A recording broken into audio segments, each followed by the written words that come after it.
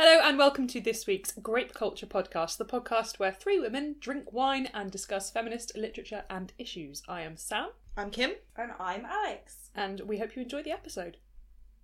So this week we're going to be discussing the brilliant You Don't Have to Like Me by Alida Nugent, which is a collection of essays on growing up, speaking out and finding feminism. I'm quite excited about this book. Yes, I'm very excited about this. This was a good pick. Yay! But before we delve into the book and its very varied contents, Kim, would you like to talk about the wine we've got this week? Yes, I would.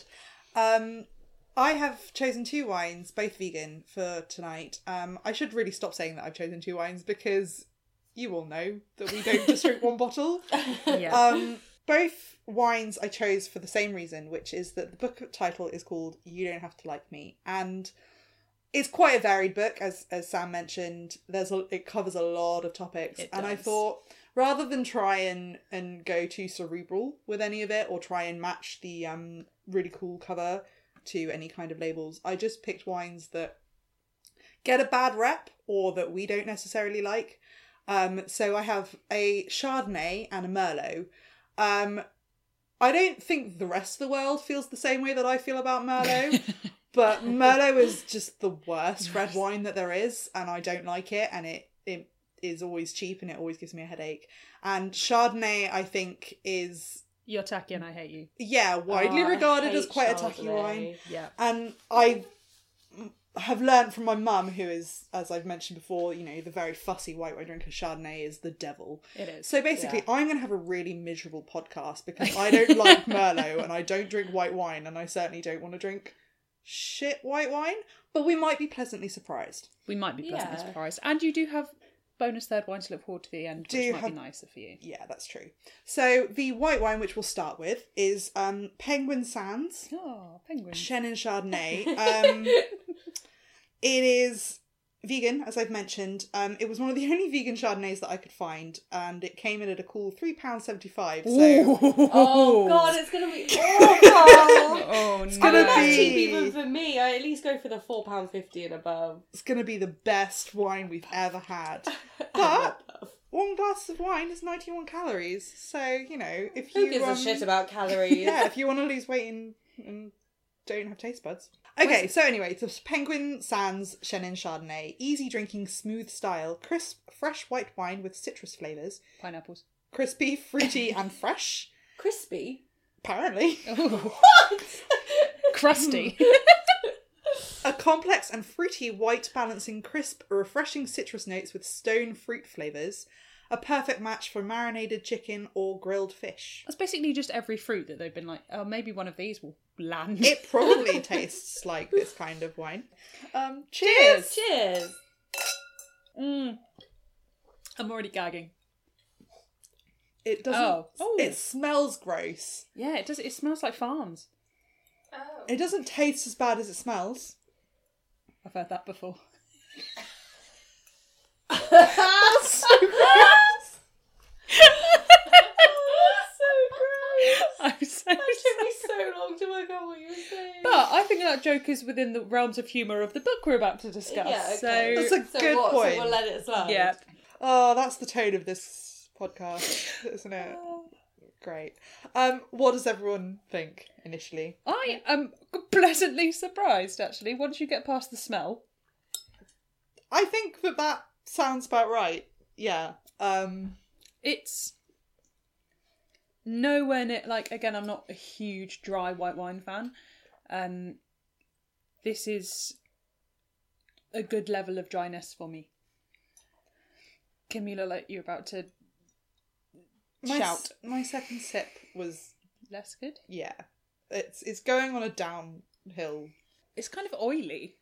Oily, not buttery, yeah. Yeah, Greasy. quite Greasy. It's Man. it's kind of greasy. Greasy wine. I'm gonna see how Reserve it judgment. goes. Yeah. I find, so I've still got a cold, so I can't really taste it properly anyway. But I find that Chardonnay and this one weirdly tastes almost like it's trying to be fizzy, but not. It's like when you have an apple that's sat around a bit too long and it's got that weird, like, Yeah. that weird fizzitude to it. Or like, you know, Yeah. a pasta salad that you buy and then and it it's tastes... got a bit warm. Yeah, and it tastes a bit fizzy, like a bit lemonade-y, Yeah. but because it's going off. Okay, yeah. That's what it tastes like. Kim is gagging. Great. Legitimately gagging. Not in a drag just- sense, but in a... Oh, this conversation makes me want to be sick. Oh, okay. Like, I just, everything that you're describing is not appealing at all. What do you mean?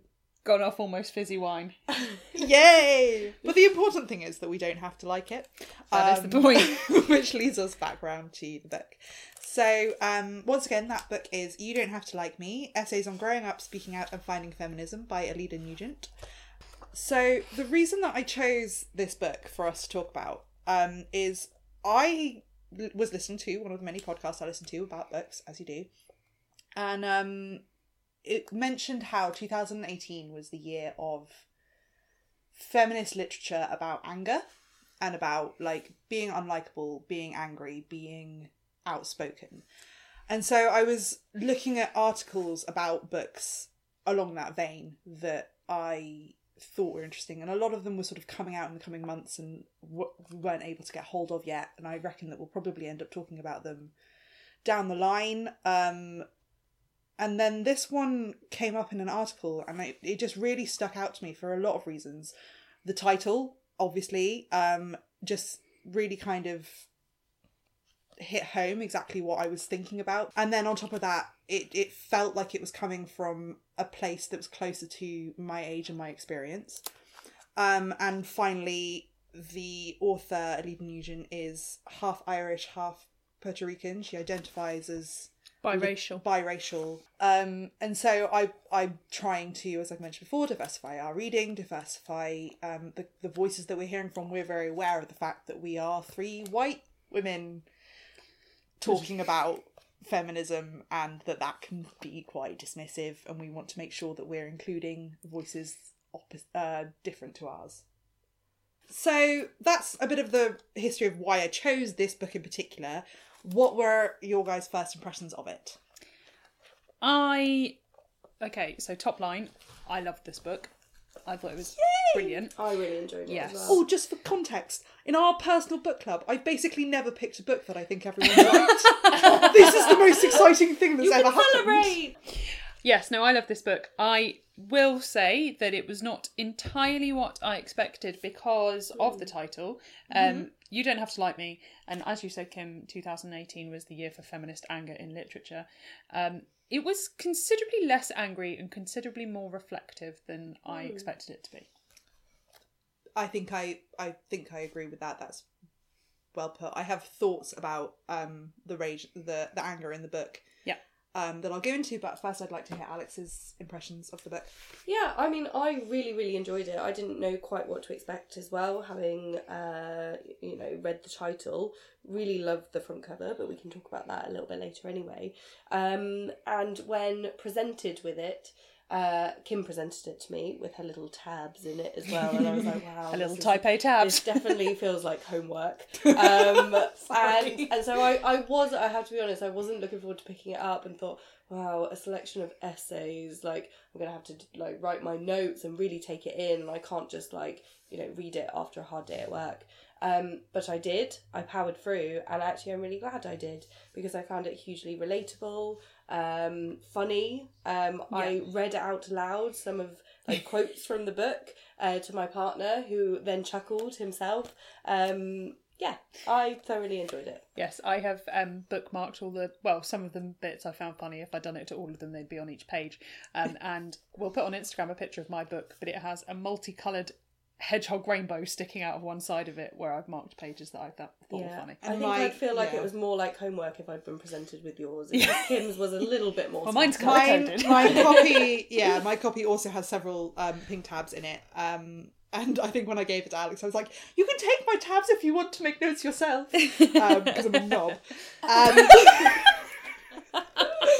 I didn't say anything. I tabbed a lot of ones that made a lot of quotes that I thought were really thoughtful. Also ones that I really related to for like just future reference, because I also really, really enjoyed this book. I I read it. It took me a while to read it because I had a cold and a headache for like what felt like 3 years when I was trying to read this book, and I had a whole sort of Sunday to myself to read incredibly slowly and keep putting it down, and not because I wasn't enjoying it, but because some of it was really hard. But yeah, I'm really, really pleased that we are talking about it, and I'm really, really pleased that you like it. In terms of the anger issue, so when I mentioned when this first came up as a sort of a topic of conversation, I'd been thinking about these angry books, and a lot of the ones that I wanted to read very much have in the title things like it was Rage, a history of female anger, and Fed Up is one of them, which is about emotional labour. And it was very clear that it was about anger. Rage Becomes Her, that's another one. And this was a lot more subtle, but I kind of liked it because of that, because it was outspoken, it was angry, but it wasn't. I didn't feel like I was being shouted at because I'm already on that side, and I did find it really accessible. But there was also every so often she'd sort of pepper it with language that we use all the time, but that in a sort of professional environment can be considered crass, like using the word arse, or ass if you're American, as she is, and what a shitter, or something like what that. a shitter, and cool, fuck off, like go fuck yourself and that sort of stuff. So yeah, so those were my thoughts about the rage, anger aspect of the book, and also my general thoughts. I'm wondering if there was a particular essay that resonated with you guys. So to summarise, before we get into our favourite essays, what is actually included in the book for people who may not have read it. Really good point. There are 13 essays in the book, as well as an introduction, obviously, and they're all on various different topics. So one is on being born a girl and the expectations that we put on girls. One is on disordered eating and bulimia and eating disorders in general. One is on sex education for women and what you're taught growing up. So there's a really wide variety of essays. Of those, Alex, which one did you think was your favourite? I can't remember what it's called. I don't have access to a lovely book that has little tabs in it. You can have mine. Okay, thank you. Is it called Where Have You Been All My Life? An Ode to Female Friendships. I loved that one. Which was, I just loved the talking about standing in line at the women's toilets. Yes. And how I'd never actually, even though we all kind of know that in those female toilets, you're going to go in and there's going to be women complimenting you. Yeah. You suddenly break down all these weird barriers of talking to strangers. Yeah. In small, intimate spaces. Yeah. And you're just like, wow, I love your hair, and we should be best friends. But you know that it's only a minuscule second of this kind of relationship that you create, and then suddenly you go back to normal life, and people judge you and throw drinks on you and push in front of you to get to the bar, and it's just I'd never really separated that. I do love having toilet friends though. Toilet friends. I love toilet friends. Do you know who the very embodiment of a toilet friend is? Jonathan Van Ness.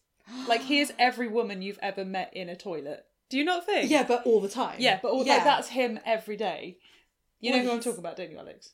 Is it Queer-eyed? Yeah. Queer-eyed guy. Right, okay, I'm on the same page. Yeah. Oh my god, yes! Yeah. He is. I'm sorry, I just need to triple check this. Yeah, no, he is toilet friend. Yeah, he is toilet friend. And that's meant as a compliment, not... Yeah. Over enthusiastic, but also oh, I feel so warm, thank you. Yeah. Life affirming. Life affirming. You can have a very brief chat and then you'll always keep that person dear to your heart but forget about them the next day because you were pissed. Yeah, that kind of person. So yes, that is the chapter I really enjoyed and related to because I'd never thought about it properly, and then looking back, university days, even days now, and you have those chats, but then also reflecting on my true friends, I'm really appreciating them. Yeah, there were some really nice levels in that. Yeah, I think I agree because that's definitely the essay that I tabbed the most, partially because aside from talking about women in the toilets, which is great, it also talks about trying really hard to be a good friend but not always being a good friend. Yeah. And she even says, I'm trying very hard to be a good friend. I'm always working on being a good friend. I love my friends dearly, but I am notorious for dropping off the radar and forgetting to call back and being somewhat of a hermit, and many are not tolerant of this. And that really hit me deep in my heart, because I am really quite shit. I think I bookmarked that exact same bit. Yeah, at texting my friends back. And you guys maybe don't notice this quite as much as I think my best friend that I've mentioned on the podcast before does, because it will be sort of 3-4 days and I'll have had a message from her and I'll have thought to myself, I really want to give this the time to reply. Yeah. Like, give it proper consideration. And then it's 4 days later and she's like, Are you alive? Because I think Just also tell me, because not once, for yes. Yeah. she doesn't live near here, so that's like a factor. One part of that essay though that I didn't agree with necessarily was the realms of friendship. Yeah. I I didn't identify with the realms that she identified. Yeah, the exact realms that she So had, the but I way that it understood. is, for people who may not have read it, the way it's delineated is that you essentially have, I think she describes it as friends who you wouldn't quite go to prison for, but You'd say you would. you'd say you would. Yes. The Sex and the City women is how she describes it, and that's basically your closest friends. Then you have people who are near the inner circle who are quite new and you're really enjoying being around them and you want to tell them all your secrets and you're just really enjoying their company. Mm-hmm. Sorry, Kim, for just elbowing you. And then there's like another group around that are the friends you see on their birthdays and stuff and you always enjoy seeing. And then there's another layer around that who are just kind of like you're perfectly happy to spend time with, but you wouldn't actively seek them out, I think was how it was described. And then there's everyone else. Yeah. And I didn't quite agree with that level of classification, but I did acknowledge that there are different layers of friends. Yeah, it's probably a personal thing in terms. Yeah, of and I think there's definite layers. How you identify your friends is has to be personal. In that essay as well, it spoke about this whole when you first meet a woman and you automatically judge them. Yes. Yes. Was And as interesting. much as I like to see myself as a complete, like, I would always like someone before they give me a reason to hate them. Because you're a golden retriever. Because I'm a golden retriever at heart. But I did relate to that in terms of I am maybe slightly more suspicious of a new woman in my life. And so therefore, as much as I'm like, I completely accept you, and maybe not as harshly judging them as she was describing in this particular essay, I definitely related to that as well. Yeah. And actually probably never really properly thought about it. And I agree. In that part that she's talking about that, she's also talking about how that's why it's so hard to make female friends as an adult. And that part really resonated with me because, as I've mentioned before in the podcast, I moved here and met you guys and made friends with you guys, but it was a conscious effort to do that, to make friends with you. And Sam definitely thought that I was stuck up when she first met me, as many people do, I think. Yeah. And that it was I love how you... Well, there are still times when I think you can be stuck up. But then there are still absolutely, times when, definitely. there are documented But I facts love of you. this being true. Yeah, exactly. But we embrace that about you now. But yeah, it was a conscious effort and to be friends, to maintain that friendship. And I'm very, very grateful for it. And I really liked in that section where she talked about how nice it is to have women as allies and not look at them as enemies. Yes. And we should all do that. And I think part of that is because in any circle, in any environment where we are trying to succeed as women, in the dating game, in success in school, there are so few people succeeding that we are automatically pitted against each other. I think that's really prevalent in things like Hollywood. You see it really well, where two women can't be on a film together without being accused of being in a feud. Right, yeah. And it's because it's not just us that's pitting ourselves against other women, it's Society. the world, society. Because if you pit women against each other, then they don't have time to take down the men for treating them like shit. So true. I mean, we've got so much to fight against. Let's not fight against each other as well. Yeah, pretty much. Have you got a particular quote from that essay that you liked, Kim? Alex, I know the book's not in front of you, but... I probably did, but I didn't have the tabs, so maybe Kim can enlighten us. I did offer you the tabs. I know you 'Cause did. I- I know, but I didn't want to be like doing homework. I had one which Go on. resonated particularly with me at the moment because I have been a bit flaky and crap. And it was that good friends are the kind you can cancel on again and again and they will still forgive you. And I feel like that about you guys, so thanks for being good friends. Yeah. But I think we do all do that Yeah. actually. And I know we've had this chat separately to Yeah. the podcast. Is I think actually growing up and embracing yourself is knowing that actually I do just want a night in. Yeah. Yeah. Or I don't really want to go to that engagement and I'm really tired. So I know I'm we've not been gonna planning make this for it. months, but also I want to sit down. Exactly. And yeah. that's fine. Yeah. That's absolutely fine. And I think, that's Yeah. so important. So yeah, actually really I liked remember that and Yeah. that quote and that did resonate with me as well. There was a paragraph at the end of the essay that I really liked because it was so broad ranging, about sort of how to be a good friend, or like an opinion on how to be a good friend, for the same reasons kind of I think that you drew out the be flaky and your good friends counsel on them. I won't read the whole thing, but I'll just sort of skim it down to sort of the second half. Because I think it felt the most relevant to where we've been in the last year, sort of us personally, but also the world. Be there, use caution when criticising their significant others, but never stand silent and watch them get hurt. Let them know when they are too drunk or too angry or being unfair. Let them know when they get stagnant. Give them unsolicited advice. Give them the love. Give them good presents. Talk shit when necessary. Listen. Help them pick out a haircut. Tell them they are pretty. Tell them they are smart. Tell them how to ask for a raise at work. Set aside whole days for them. Be there and don't break plans twice in a row. Yeah. And it was, Yeah. especially Yeah, the I way liked that it that ends one. with That was the really twice good. in a row, because it's like, you're human, you break plans. Yeah. And that I that think was really good. definitely It's very succinct. one of the standout essays. Sam, we kind of railroaded you a little bit by talking about it. Was it this one of the essays that resonated with you the most? Yes, as the points we've touched on, definitely. As we mentioned, the levels of friendship and the way she describes them, not so much. But there were two that I really liked more than the others, and there wasn't a single one actually, to be fair, that I was like, no, that's irrelevant, or I don't relate to that, or whatever. There was a point, even Mutt, which is about her being biracial and sort of trying to assert her identity either as someone from a Puerto Rican mother or from an Irish father. The first one that I thought was really good and relatable was "Your beauty is magic on loving my face." Yeah. And this was an essay that was basically about accepting your appearance in its most fundamental way, but accepting that sometimes you can be beautiful, sometimes you're not, and that's fine.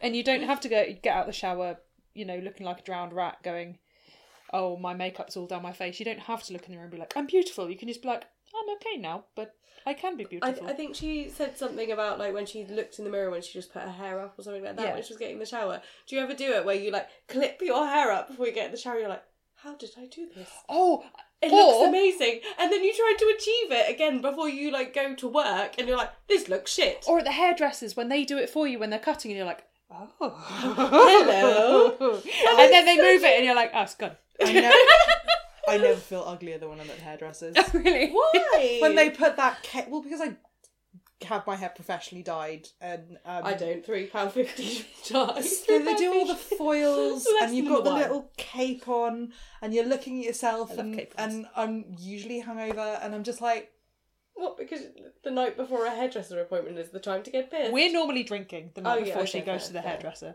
precisely, and I just look at myself, and I'm like, I've never been more ugly. And especially because this is awful, I don't shower the day I go to the hairdressers. Because they wash your hair for you. Because they wash your hair Yeah, for you. and And also massage the your head. dye, it sits better on the dirty hair. Yeah. So I'm always just like, I look awful. I am the ugliest I've ever been. But fortunately my hairdresser has a chihuahua, so then I just cuddled a chihuahua and for that. Dog cuddles make everything better. Yeah. Yeah. But yeah, there was a So, yeah. really there was a point here that there were several points in this essay that I think are really interesting for anyone who is struggling with self-acceptance or whatever, which is, to be honest, All of everybody. us. Yeah. Male Male or female. or female. But there was one line that I liked because I identified with it, and it was, the thing about this is that I have very little interest in being a natural beauty. I prefer to look slightly unnatural. I'm someone that if I can, I will go for an outfit that makes me feel like I'm in a costume. Oh yeah. So true. So, because I feel comfier being someone else than being Sam. So that line, I was like, yeah, if I could, yeah. That would sum up my I think so aesthetic. much of your aesthetic is you, like you say, you feel more comfortable being someone else than being you. Like, it's still you, but it's you whose rich husband died unexpectedly in mysterious circumstances, which is a look that Sam and I send each other very frequently, which is like long robes with feathers Marabou and like trim, and like we've just swanned down a marble staircase. Someone, the police have walked in from 1930 and been like, "Your husband was poisoned, ma'am," and then we're like, poisoned, but I know. But what about the will? Like, that kind of look is very much what I would wear all day if I could. like Cruella de Vil, but not Mae West scary. meets Cruella de Vil. Exactly. Yeah. Well, I'm not going to spot say on. that's truly you, but I'm just saying, like, I suppose what she's talking about is the fact that No, she's what you identify Yeah. as is your true self. yeah, And exactly. so if you identify as this lady that's poisoned her a husband... rich murderous widow, Yeah, then fair. You Yeah. do that. You be you. she says You wearing go, Sam. wearing jeans and a Primark top. You know what? Everyone's got to like run I've errands got and down shit. tie. So Yeah, but no, I really liked that essay. I thought it had some really good points. you said there was another one as well.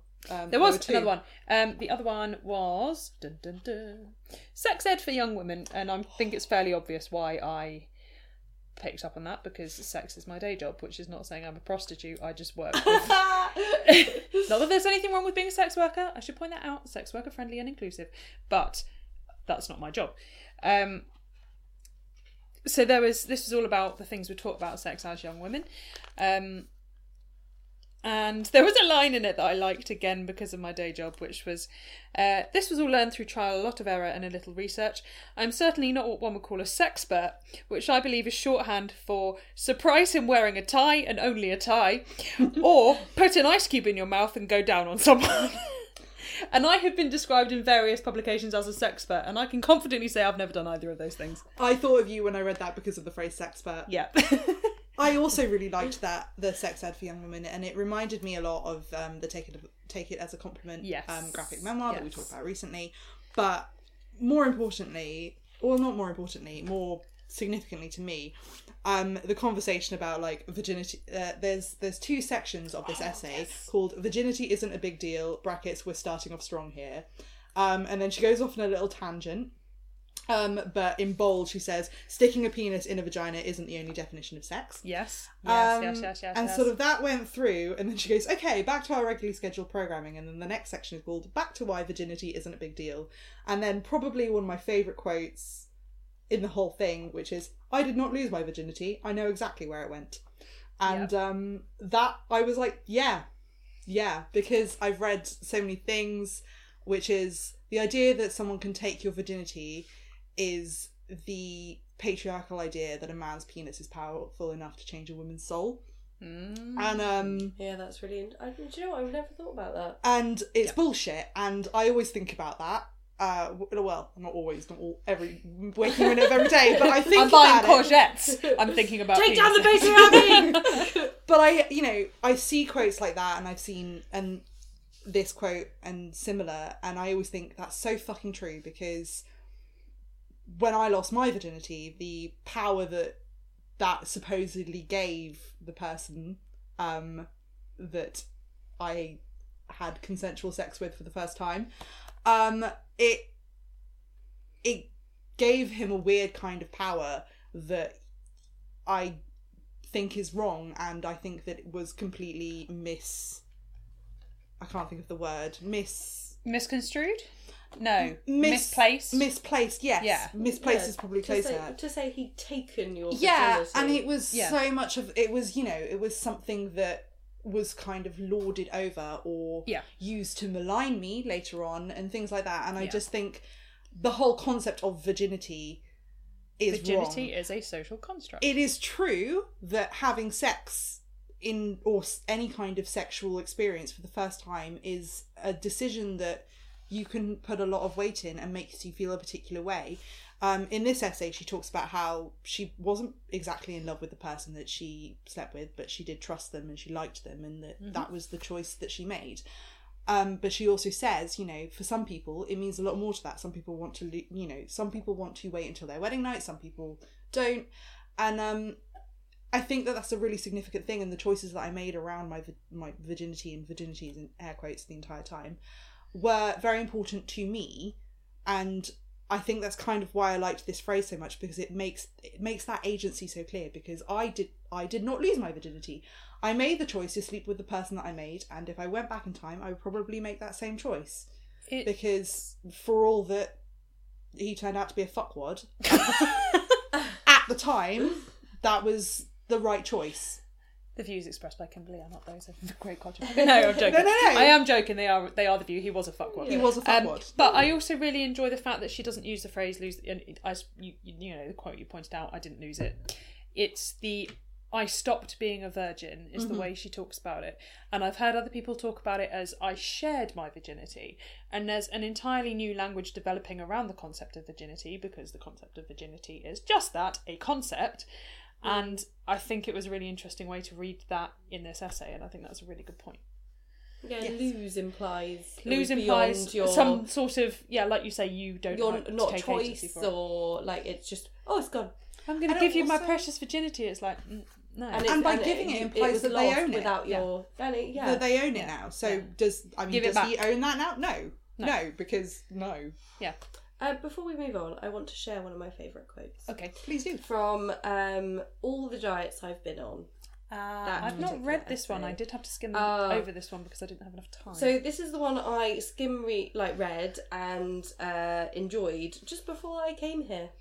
And even though it mentions about early morning workouts, which I do, but the only reason I do them is for the reason that she talks about. So it says, "I can't give up delicious things, and I don't want to, and I'm much happier when I don't. I want to treat myself on a consistent basis, and I don't want to get up early every morning to work out. So instead of desiring to be thin when I don't want to put the work in, I will happily learn to love my body, treat it properly, and reward it with delicious, horrible crap when I so desire." Yay! That is, That is literally my, so I do get up early and go to workouts, so I can eat the delicious crap, in so much abundance that it cancels it out. So I feel like that sums up my life. Good. Nice. So before we move on to the next points, how has everyone found the Penguin Sands, which is gone? Well, it's gone. It's gone? Yeah. It was alright. It was fine. It was much better than I was expecting. That's not to say it was the best wine I've ever had. It was just, when you have low expectations, you can only go up. It was plonk. It was plonk. Yeah, for £3.50 or whatever it was a supermarket. I'd take it to a house party. That is, to me, shit, we've run out of booze. Someone needs to go next door and grab another bottle. You run and you pick that up. Yeah. Yeah, for me, it's wine I would put in a wine cocktail. Yeah, it was fine. It was fine. I didn't particularly enjoy drinking it at any point. But for £3.75, I wasn't expecting it to be the best thing that I've ever had. Producer Holly did tell me during a break that it's given her a headache, and she has had half a glass, so make of that what you will. But fortunately, we get to move on to Merlot. Yay! The reason that I don't like Merlot is that Merlot is like... First of all, it's always the cheapest wine in a bar, and it's always open and going slightly off, and it's usually too warm, and therefore, for all those reasons, tastes bad and will give you a headache. Number two, people talk about Merlot like it's the best fucking wine in the world. They're like, but I love a Chilean Merlot. And, but I'll have the Merlot. And then they look at the wine list and go, I'll have the 2017 Merlot. Fuck off with your Merlot. Also, Merlot is one of the only wines that gives me a hangover. Like, I'm blessed in that I don't get hangovers very often. And I certainly don't get them very severely. I get like a couple of really severe ones a year. And I drink a lot of wine. I drink a lot of red wine. Maybe that's what it is. Maybe, because I don't really get them. Maybe it's because we drink so much I think if you stick to the same wine, like if you stick to the same drink, you are less likely to get a hangover. But also, don't drink cheap stuff. There's obviously something in a Merlot grape that doesn't agree with me. Read us the description, Kim. I will. Let's hear this Merlot. Yeah. So what's the name of the Merlot? Elegido? Elegido? Elegido? I mean, saying it with that tone. I of feel like question it mark. might be a hard G, but I could be wrong. Elegido. Elegido. Wines of Chile. Merlot. This is the Sainsbury's Winemakers Collection. Is vegan. Chile's Central Valley is the country's most important wine-producing region, where long hot days combined with the Pacific's cooling influence at night helps grape develop maximum flavour. Our winemakers have created a red that has plum and chocolate on the nose and spicy truffle notes. Delicious with a gourmet burger. Fuck off. What's wrong with a normal burger? Delicious with a Big Mac. This is my fucking point. People who say, I'll have the Merlot, wouldn't eat a Big Mac. They'd have to have a gourmet burger. They'd have to have a fucking punch is what they'd have to get. Anyway, pour us the wine, please. High hopes for this Merlot. Alex, can you just hold that? That's so close to the mic. It. That's just going to be...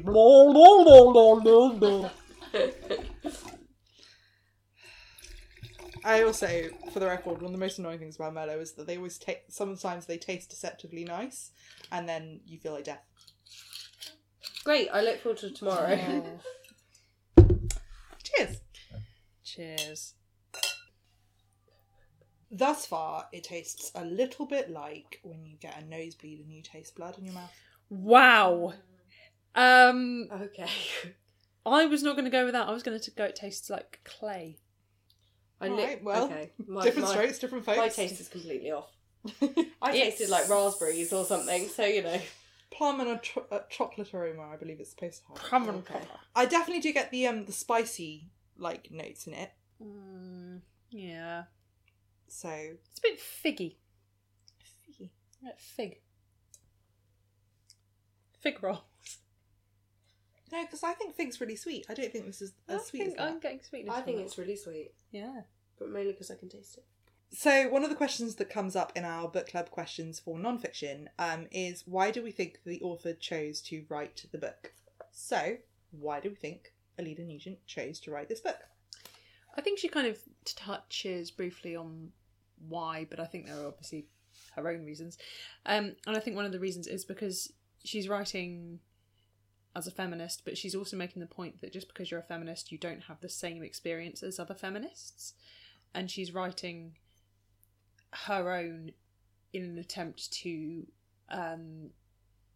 communicate that her experiences are sometimes universal, sometimes not, and that you can't assume that just because someone is a feminist, they will have the same viewpoint and the same life experience as you. And that there's no one way to be a feminist. And there's no one way to be a feminist. Yeah, it's completely normalising it, really, isn't it? It's saying, she touches on like, oh, you're at that party, and then someone goes, oh, well, you're a feminist, so you must hate men and all this stuff. Oh yeah, you got it in one, baby. Yeah, exactly. All the preconceptions. And then and she normalises it and goes, actually, I was this person. Then I realised this. This is okay. This is great. And you're going along with her for the ride, and the essays are kind of almost laid out, like start to finish of her life. And so There's a progression. yeah, like to the she structure. talks about her heritage, and then she talks about being a baby girl, and then school friends and so on and so forth. So you kind of go, oh, I can relate to these chapters at times of my life as well, and then you go, I'm a feminist as well. Yeah. I mean, I don't know if you would pick it up and read it if you weren't already identifying as one, but here's a hope that people do. I think it would be a good gift to give to a young teen who is learning. Would you specify gender on that? No. A young teen who is learning. And I think that's one of the things that I really like about the book, and I think it's one of the reasons I think that she wrote it, is that it's quite an inclusive book. I think as well, when you said, you pointed out the moment that she says you're at a party and people go, oh, you must hate men.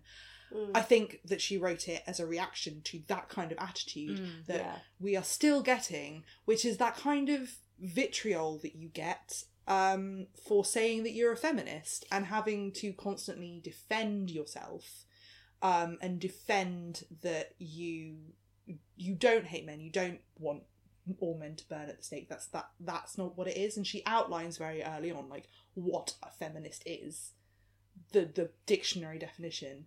But she acknowledges that vitriol, that sort of aggression that you receive from saying that. And one of the quotes that I tabbed was saying you're a feminist is like making a comment on the internet in real life.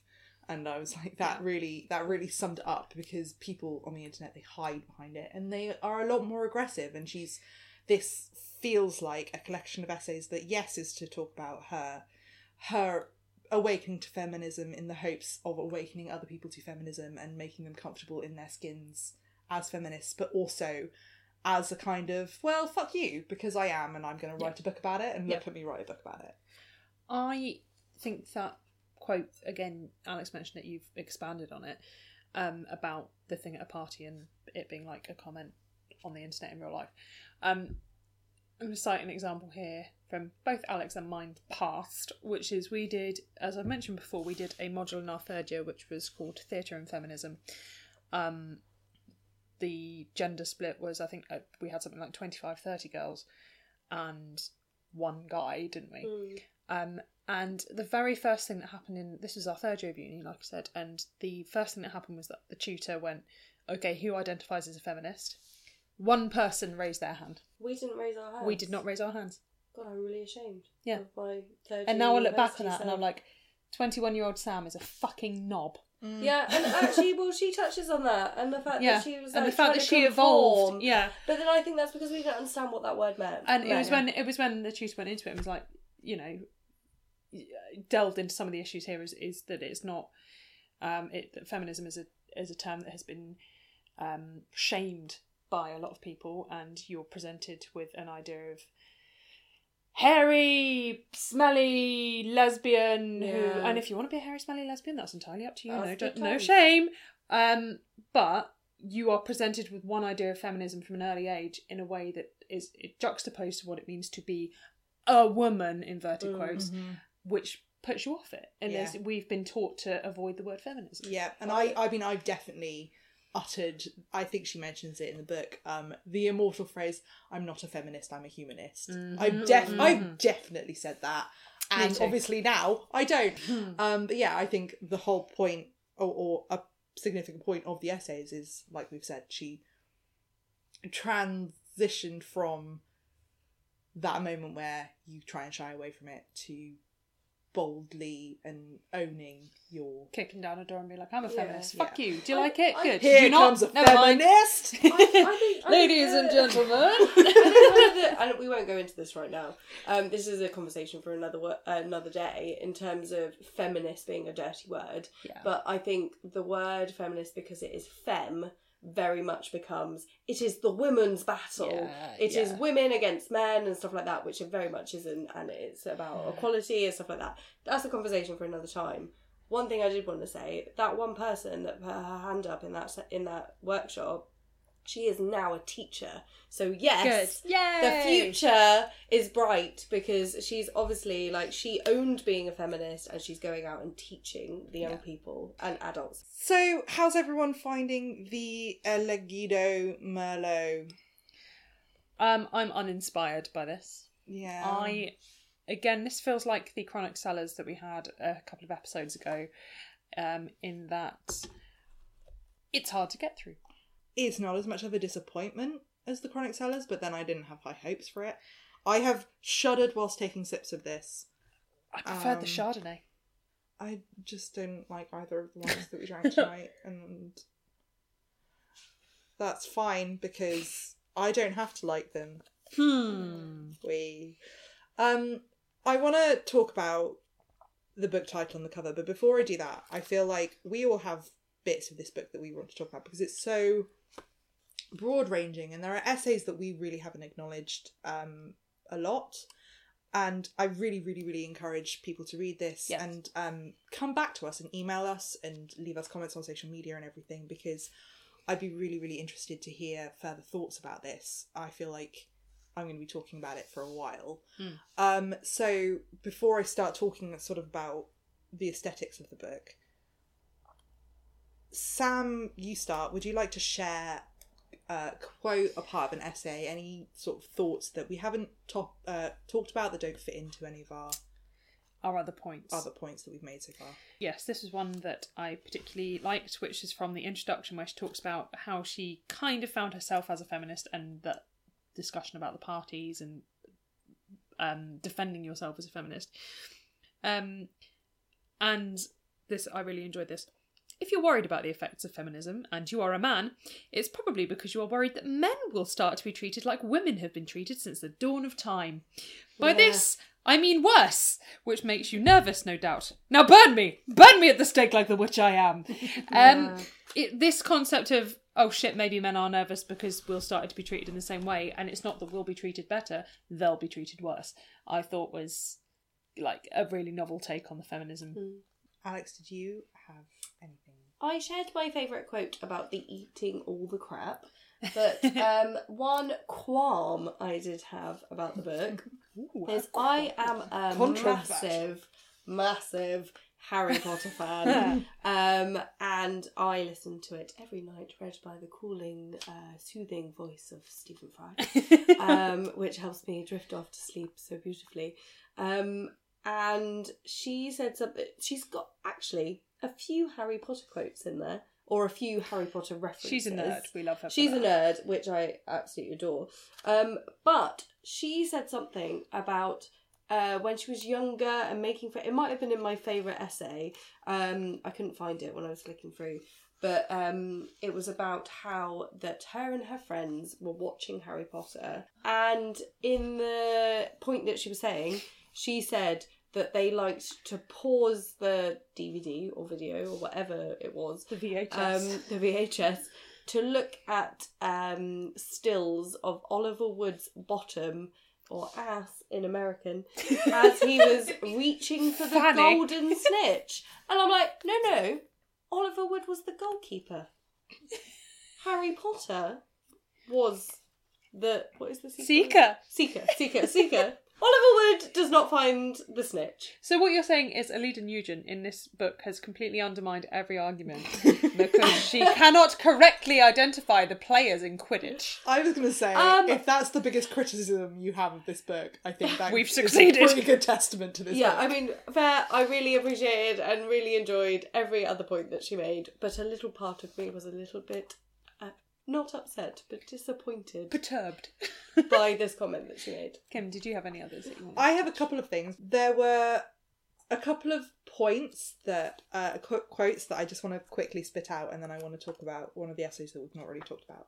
So one of the quotes was in the introduction. I think it was the first thing that I tabbed, shockingly enough, because it's in the introduction. It reminded me of why I wanted to pick this book up in the first place, about talking about sort of anger and women protecting themselves through this kind of thing. And it was the first inkling that I had that this book was a bit more subtle than rage. It was, we know that we can always be wrong about the people we let our guard down around. We know why we are always scared. So to make us feel safer, we give each other tips.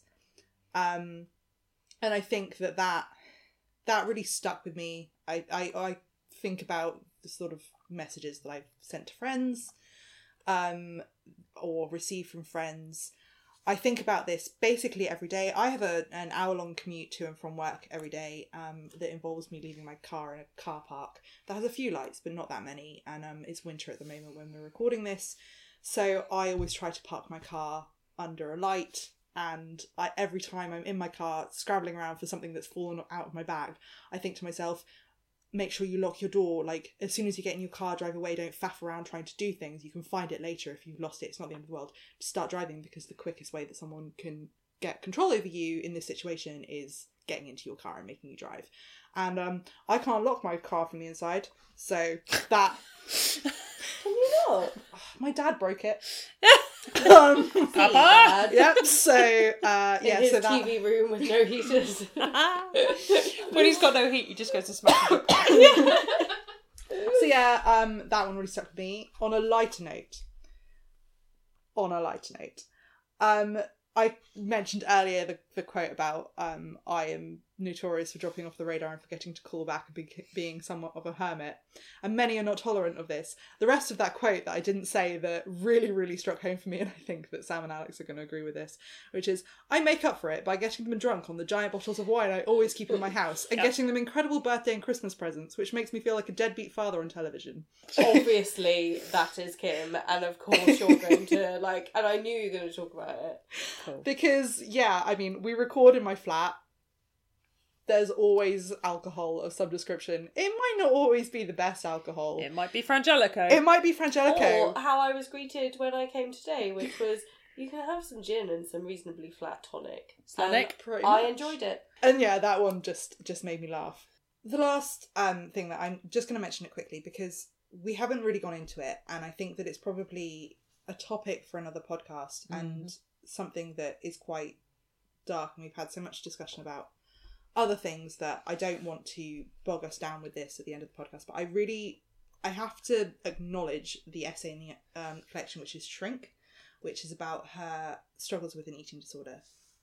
And I've not struggled with an eating disorder, although I've struggled with everyone thinking that I had an eating disorder, which isn't the same thing, but can still be quite difficult to deal with. And I have known a lot of people that have struggled with it, and it was a really, really raw essay. It was really difficult to read, and it was really, really powerful. And I really appreciated her sharing this essay with us. And I think I warned you both that this was one that was going to be hard to read, and feel free to skip it, but that read it in your own time, maybe not for the podcast, but just that I think that it was going to be an important one to read. And there was a quote in it which was, bulimia happens because of how awful we treat people who are fat. Bulimia happens because losing weight results in a compliment. And that really got to me because, as I say, I don't have that struggle, but I have some struggles, and I know people with pretty severe body dysmorphia, and it's true because I think the most common phrase that my dad uses if I lose a little bit was, look how well you look. And the truth is that sometimes I don't, and I distinctly remember coming back from uni where I hadn't eaten in a couple of weeks because I'd broken up with someone. I was extremely miserable. I'd not really been eating very well. Again, it wasn't an eating disorder, it was just a bout of, the sads. And he went, you look well. And I remember thinking, no. Do I? Because I look grey and shit. And it's that twisted idea that because you're are thin. Skinny, you look well. Yeah, that's sorry, carry on. No, it's fine. It's just that for many years I was too stone underweight just because of how I was. And for years, during those years, I was told how beautiful and how skinny I was.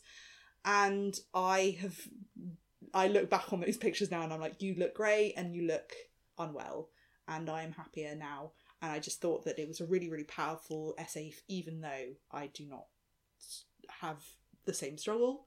It was important to read it. Yeah. On a side note, about dads talking about weight, I remember being completely mortified because my friend, who was she's still a dancer, but she was training, massive health freak, had beautiful pert double D breasts. Oh, what a and bitch. Size 6. We don't compete. We don't compete. No, but the most idyllic, perfect figure ever. And she went through a breakup, went through a few rough patches, put on loads of weight, but not maybe she became a 10 or a 12 or something like that, but filled out quite noticeably from her smaller frame. And she came round to mine because she liked to come to mine because my dad cooked very spicy food and she enjoyed spicy food.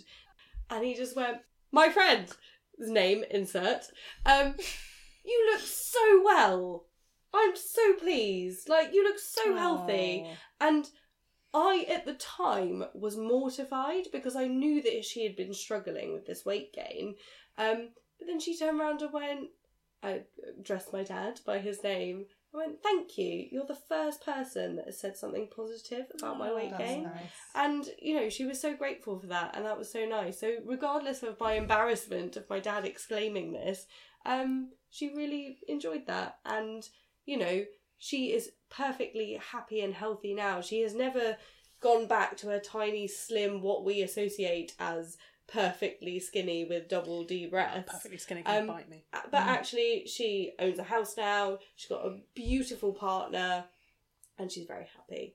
So we are reaching the end of our podcast, but before we leave, I'd like to discuss the cover of this book, because we both have the same edition, and the edition that Alex borrowed is the same, exactly.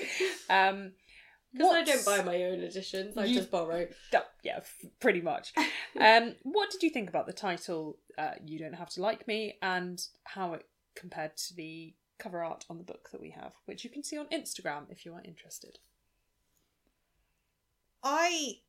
I think the title was really interesting, but maybe not fully related to the book. Like, I think we've already talked a little bit about how we thought it was going to be a bit more angry and aggressive, which is not to say that either is bad or good, but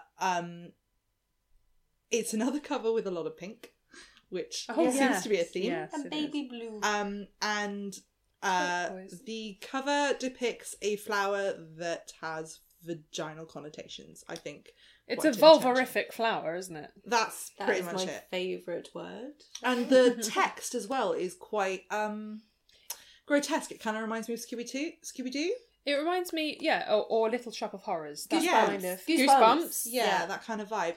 And it's a very striking cover. It's not a harmonizing cover. Like the font and the flower and the way it's kind of all crammed onto the page and then the background of the cover, it's not in harmony, and I think that that's deliberate. And I also think the fact that the flower seems to almost be pushing the rest of the text away, and it is a vulvarific flower. It's kind of just like, it's in your face, and it's like, look at my vagina flower, and I like that because That's quite nice. you know, like, it's, here is my feminism. You, like, look at it. Eat it! Pretty much. Yeah. Yeah. So, on that final note, I think it's time to rate some wines, rate some books. Where would we like to start? Let's start with the wine. Yeah. Let's end on a Penguin positive, shall we? Sands. Yes. Penguin Sands. Which sounds like a font that you don't like. It sounds like a font that's really old-fashioned and you don't want to use for a poster. Oh, Garamond, no. Times New Roman. Oh, Penguin Sands! And everything's just a penguin. That was not as funny as It's really tickled me, sorry. Penguin Sands was shit. Was it crispy? It was... No, it was Fruity oily. and fresh. You know what it was? It was ordering fish and chips that you think is going to be really nice and flaky, and it's just soggy. Oh, that it sat there for a while. Yeah. Yeah. So what would you give the Penguin Sands, Kimberly? 1, maybe 2. Ooh, okay. I think, to be fair to it, it's a £3.75 wine, and I didn't immediately spit it out, and it's white wine, so I think that warrants a 2. Yeah. Yeah, I Okay, think fair. fair. Not Alex, exactly damning with faint praise, I think that's cool. But, as you pointed out, for its various parameters, I think that's fair. Yeah. Alexandra, how about you? I'm going to give it a 2. I think, like you said in your description, I would buy it as the last bottle of wine after, like, wow, we've been drinking a lot all day, and I really need, like, that extra bottle of wine to send us over the edge. And this send is us into the night. £3.50 to $3.75. This will do the job, and I didn't despise it, but I'm not going to have it as my first drink. 2, didn't I say? Yeah, 2. 2. And for me, I was... to say pleasantly surprised, I think might be an overstatement, but I hate Chardonnay, and it was dirt cheap. So, just for the pure base of my expectations versus what I actually got, I'm going to give it a 2.5. A 2.5. On to the next one. The Chilean Merlot. Merlot. Merlot. Alexandra, what did you fine. think of the Elegido? To be fair, as a red wine, I didn't hate it. Okay. I'm gonna mark it the same as the white wine because I'm usually a white wine drinker. Okay. But maybe a 2.5 because I find it more palatable than the white wine. Interesting. And so therefore I'd be happy to drink that first and then maybe happy to drink the white wine second. But maybe not in one night because that's quite ambitious. What about you, Kim Basil? Well, given that you're smoothing my drunk hair, I think that is indicative a little bit. I wanted to be pleasantly surprised. I wasn't. I think if it's a wine that I shudder whilst drinking, after having drunk a glass of it and then having another sip and still shuddering whilst drinking, unfortunately, I'm sorry, winemaker selection, Elegido. I'm not your target audience. I didn't like it. 1.5 to 1.5 probably. 1.5. Yeah. It was not great. No. And good red. Yeah, man. I'm all on it. Yeah. That weren't good red. She did not hold a special place in my heart. Or my face. Or your vagina flower. Or my vagina flower. No. Speaking vagina of flower. the vagina flower, happier things. How did we all feel about the book? Loved it. Oh, I loved it. I'm actually. Oh, you loved it, I did. loved it. I sounded so West Country I then. fucking loved it. It was Gertlash. Oh, that made me feel a little bit sick. More so than the wine. I am sad that I had to hand it back to Kim before so I skim read the last couple of chapters because I had to run here. I really loved her voice, actually. Yeah, her tone of voice. Yeah. I sometimes really struggle with American writers and finding them relatable, not because they're American, but just their reference points are so different. And her tone of language, her just voice in terms of who we are as well as individuals, I thought was great. Bang on. Really loved it. How many grapes are you giving it? I'm going to give it, because there's always room for improvement, a 4.5. Oh, honestly, I really like some of the points that she made. I was like, I'm going to input that into my life, and I think Nice. that's good. That's fair. Cool. So for me, it was a pleasant surprise. I was expecting it to be very angry. Not that there's anything wrong with being angry, like we said, but sometimes I don't want to read a book that is shouting in my face. This was a book that was outspoken without being forceful. It was a book that was confident without being cross. So for that reason and the reasons that Alex has said, where it is written in a tone of voice that feels like one of us, I am going to give it a 5. Nice. Well done. Nice. So I put 4 on my Goodreads, but I think that as I've mentioned before, Goodreads, you can't do half stars. And Great. When I put 4 stars on my I love how Goodreads you're just shouting, great! because you can't do half stars on Goodreads. Alright. But that is not indicative of how I truly, I know to myself, because it's personal reference, what I mean by that. I think I'm closer to Alex in the 4.5 grapes. It's very close to 5, to be honest with you. It's a fantastic collection of essays. I'm not quite sure why I didn't rate it at 5. It's I hard think- to give that I think perfection mark, isn't it? I think that there was I think that kind of mark is reserved for a book hangover. yeah, I think that might be you know what, I think I do know why. It's because of the circumstances in which I read it, in which I wasn't feeling my best. I probably didn't engage with every aspect of it. I have certainly now that we've talked about it, but at the time when I rated it initially, I think that I didn't engage with every aspect, and I think there were elements of it which I didn't fully grasp, but I really, really think that it's an incredibly powerful selection of essays, and I don't think 5 grapes, I don't think 5 grapes or 5 stars or 5 watermelons or whatever you want to rate it is unwarranted. I think that I'm going to go and stick with my original assessment, a 4.5, because obviously I put 4, but can't do halves. 4.5 grapes. I think it's fantastic, and we will be posting about this on social media, and I'm really, really excited to hear what other people thought about it. Yes. And Alida Nugent, if you ever should hear this episode, Please. please be our friend. You're awesome. Message us. We love I love you. Really, really impressed, and I am going to buy Don't Worry It Gets Worse, which is her other book. Yeah, me too. Yeah, definitely. So if you have enjoyed tonight's episode, you can get in touch with us and let us know. We are on Twitter, where we are at Grade Culture Pod, or we are on Instagram at Grade Culture Podcast. Alternatively, you can check out our website and our show notes, which is www.gradeculturepodcast.co.uk.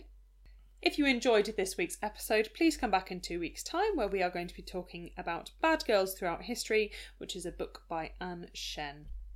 Thank you for listening, and we will see you next time.